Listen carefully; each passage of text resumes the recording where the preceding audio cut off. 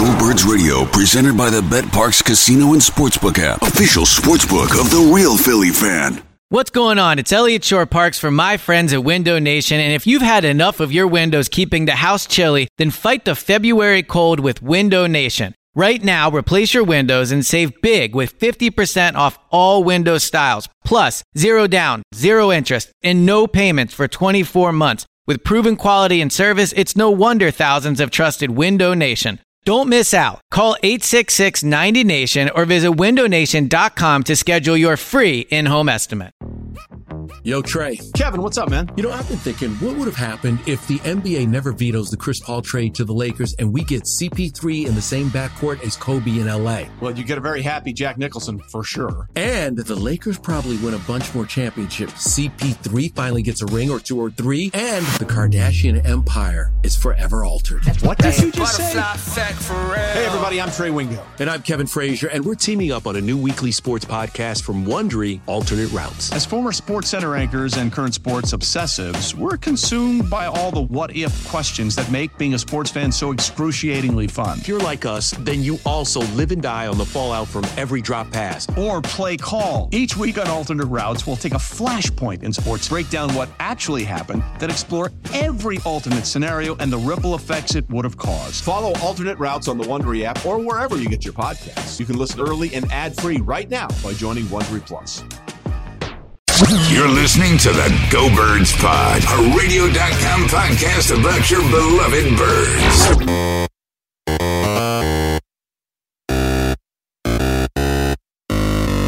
Welcome on into the Counterpoint podcast. I thought I was out, but the trust tree needed me, the Philadelphia Eagles needed me, the city of Philadelphia needed me. I was out. I was all prepared to be all done with this podcast. I didn't have enough time. I'm literally swamped with work. But I just... 1-2? We're 1-2? And we got the Carson haters. He's not clutch. He's never going to be able to do it. You know, I got the mush gods are getting cocky up there. We're in mush heaven or whatever they are. So, listen, I had to break out a special episode. I have absolutely nothing written down. I was just walking around, and I was urged upon by Mr. John Bartrey. He said, listen, the people need it. And I couldn't agree with him more. So for the time being, we're back. So let's lay it all out there. Philadelphia Eagles are 1-2. I'm sitting there yesterday, and honestly, when I turned the game off, I honestly felt like the Eagles threw us off their scent. You know, this is still the Eagles I remember, pulling the same bullshit that they always fucking pull. You thought the little cute Super Bowl was gonna throw us off the scent? Well, guess what? We're all back. This is exactly what it was like for the other 52 years or 51 years of Eagles football. It was all this shit. I mean, 7 drop balls yesterday, 3 offensive pass interferences, 2 fumbles by Miles Sanders, who is royally messing up the Jack Fritz name test. Although I will say it's only been 2 games, but I mean, are we going to give the kid any credit for JJ Arcega-Whiteside? I mean, total scrub. Can't catch the ball. He's supposed to be a deep threat. He's supposed to be able to go up there and catch the ball and grab it out of the hands. Supposed to be. Remember we were going to trade Alshon Jeffrey after 1 game in the preseason? It's like, oh, we don't need Alshon anymore. We have JJ Arcega-Whiteside. This guy's trying to catch balls off his wrists. Like, what is that? I mean, I feel like this whole thing is falling apart. And I was like, again, I have absolutely nothing written down. I just had to give a little State of the Union for the trust tree before this whole thing gets out of hand. Now we got 2 days. 3 days. Well, I guess it's coming out tomorrow morning. It's coming out Tuesday morning. So we got 2 days until the Packers game, which is bullshit. I mean, Thursday football is fucking stupid. Like, it's unbelievable how we're supposed to, like, play a game on Sunday, give our hearts out, and then have the come down on Monday. And these guys are supposed to play a football game in 3 days. It's actually absurd. Like, the more we think about Thursday Night Football, the more actually insane Thursday Night Football is. It's absolutely crazy. Now I'm gotta go do Lambeau Fields. We're staring 1-3 in the face. We got Aaron Rodgers, who I'm already having flashbacks to 2016 to where he just picked apart the Eagles for 4 quarters. I was at that game. A horrible experience. It was a absolutely horrible experience. But like, We go to Lambeau Field. We're staring 1-3 in the face. I mean, we Nelson Aguilar's literally like if here's the thing on Carson Wentz, and this Carson thing, it's gonna eventually drive me too insane. Like, listen, I love Joe Giglio. I love Elliott Shore-Parks, but like, imagine the narrative if Nelson Aguilar holds on to the ball and just waltzes in for a touchdown like he should have after the Falcons game. Like, just imagine if that happened. Imagine the narratives around Carson then. Be like, oh, has this big signature moment late in game.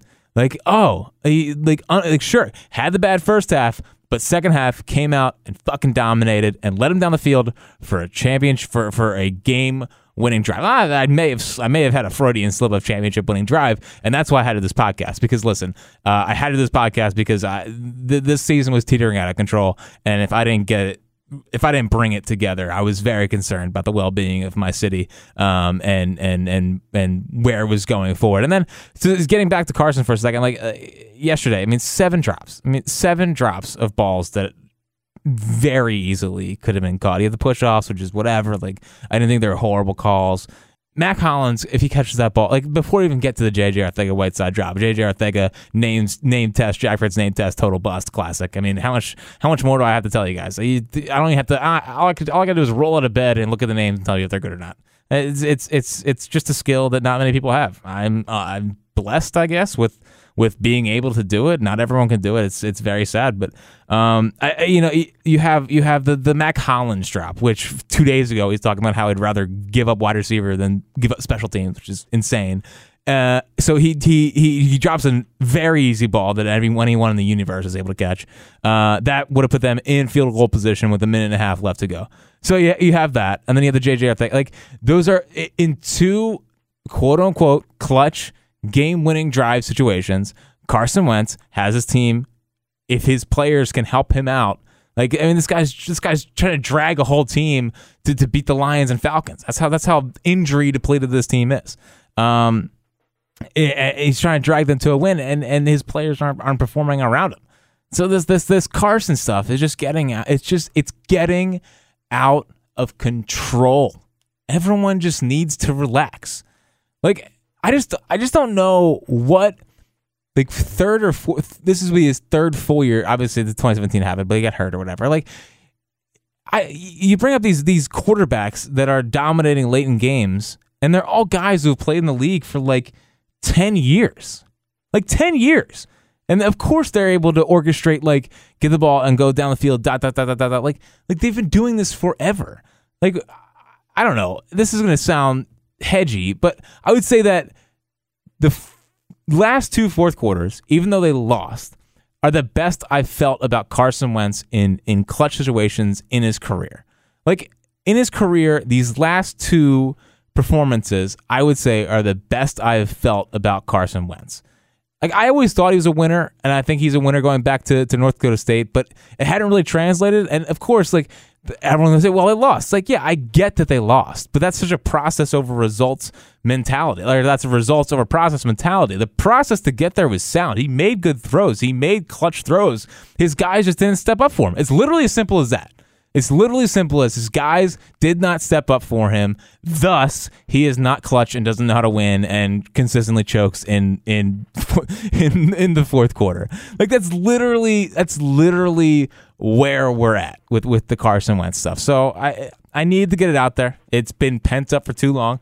I did not expect a 1-2 start where Carson's been pretty good but not unbelievable, to have to bring it out of me, and the Carson takes are driving me berserk, but I had to get it out there. I had to get it out there and let the trust tree know that the Carson takes will not be tolerated. The Carson takes will not be tolerated at all. Sure, I have to put up with them, but it doesn't mean I'm not, going crazy inside. I'm not going crazy inside because I am. That's how the trust tree operates.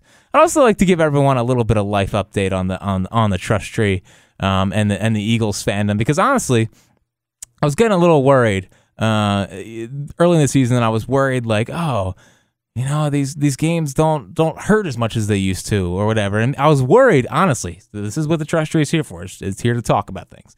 I was worried that the Super Bowl had kind of made everything okay. Like it didn't make things hurt as bad, and I could actually be around people and watch games and enjoy people's presence during an Eagles football game. Just like to give everyone an update.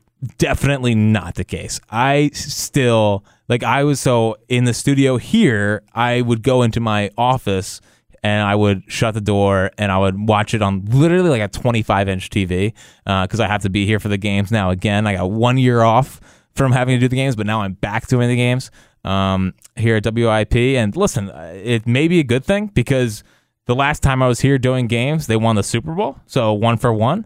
Now, of course, we got off to a tough start this year, and we're only 1-2, but we'll get it going here. That's why this podcast was so necessary. That's why this podcast was so necessary to get it out there and nip this whole thing in the butt.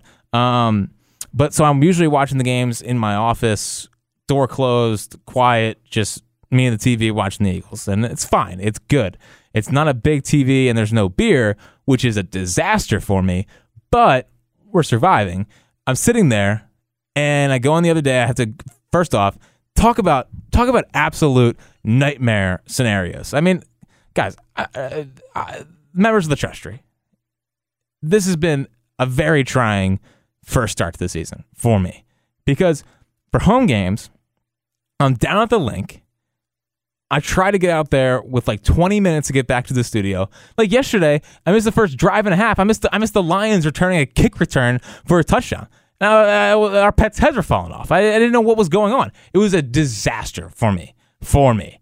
And honestly, as uncomfortable I had felt prior to the Lions game, it felt good to get back to normal. So I'm here at the studio, sitting there. I rush back, run in, try to turn on the TV, and the cable's out. The cable's out in my office, which is, again, this is all turning into we should have known the Lions game was out to get us when that happened, honestly. When that happened, it was like, oh, so we're just going to lose today. So here I am, panicking, put down my backpack, walk in the back. I try to go to the morning show office here, which has a single TV, and usually no one's in there. And what do I walk in and see? Fucking Seltzer and Barchard sitting there, oogling over the TV and sitting on Twitter. And for as much as I like being around those guys, I really fucking hate being around people for Eagles games. And I think I would say that they could tell the uncomfortableness of me being around other people for an Eagles game. And I would say I would apologize to those guys, but I didn't put myself in that predicament. The cable gods did, and I hope the cable gods fix their shit for this Sunday because I do not want to subject someone else to my Eagles watching, and I don't want to subject myself to being in other people's presence, which is an absolute nightmare. I did not want to record this podcast and not talk to the mush gods because these fucking mush gods, they really, they really thought they had got one over on me. They really thought that, oh, he's gone. We don't have to worry about him anymore. Well, guess what? Daddy's home. Okay? Daddy is home, back to business, back to owning your asses. So let's talk to the mush gods real quick. Now, mush gods, let me just say this. Aaron Rodgers is not cooked at all. I mean, Aaron Rodgers is still just an unbelievable quarterback and should still definitely be considered one of the 3 best quarterbacks in the NFL. Aaron Rodgers is just, but don't even utter the words cooked and Aaron Rodgers in the same sentence because this guy is a stallion. This guy is a stone cold winner. I don't care if he hasn't been to the Super Bowl or won a Super Bowl since 2011. I know. It's you're right, mush gods. It has been 8 years since he's been to a Super Bowl, but he's still the best quarterback in the NFL because he's terrifying. I mean, Aaron Rodgers, so what if he's 34 or 35 and rocks a terrible mustache? The guy's a winner. He's proven it over and over again. He's proven more and more year in, year out to just be a winner. All those Super Bowl appearances, all of them, just a stone cold, mortal lock killer. And guess what? I hate to do this as an Eagles fan, but it's going to happen again. I mean, he owns Jim Schwartz. If there's two locks in life, Aaron Rodgers winning the big one and destroying a Jim Schwartz-led defense. Everyone remembers 2016, where they couldn't even sniff him in the pocket because he got the ball out so quickly to his superstar receivers, Jordy Nelson and Randall Cobb and whoever else that game. I mean, now we're going from that to Devontae Adams. I mean, so what if Deshaun Jackson's played a game and still has more fantasy points than him? Devontae Adams is a top 5 wide receiver in the league. Like they're replacing him with Valdez-Scantling or whatever, which is, when the Jack Fritz football name test came around, definitely would have been a really strong football name if I say so myself. Like, the Eagles just have absolutely no shot. I mean, they're so banged up. I mean, they're all they do. They walk out of the NovaCare complex and boom, someone else is hurt. I mean, there's so many injuries on this team that I don't like. There's just like the mush gods. You've really crippled me to the point of begging. I mean, all you do is get our players hurt and make us go against elite, not cooked winners like Aaron Rodgers, who destroy defenses that Jim Schwartz lays out there. This Eagles team is done. They are absolutely cooked. They're 1-2 heading into Lambeau Field. Lambeau Field. How are they supposed to win in Lambeau Field on short rest, on 3 days rest with everyone banged up? Carson having to win. Carson, again, probably the least clutch quarterback I've ever seen in my entire life. How is that guy supposed to go into Lambeau Field and win a ball game while knowing that he can't win a big game? Meanwhile, Aaron Rodgers has proven over and over again that he does win games all the time. It's a real tough predicament. Everyone's hurt. No one's going to play. I mean, J.J. Arcega-Whiteside has a heel injury today. Ronald Darby has a hamstring. They have 3 healthy cornerbacks. They have 3 healthy receivers. Man, you're setting up the Eagles for failure again, Mush guys. You got me. You really got me. And, you know, I've been trying to deal with it ever since the Alshon Jeffrey drop, but I just have to come around and call the Mush gods my daddy.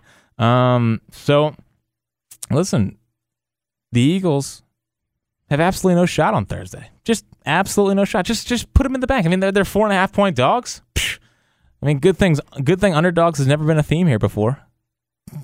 It's real good to hear, honestly. 4.5-point dogs. I would tease that up to 6.5 if I could. I mean, that's how confident I am in proven winner Aaron Rodgers being able to take down Jim Schwartz defense. It's just simple facts. All right. Don't make me do that again, because I was out, but I had to come back and save the season. You're all welcome.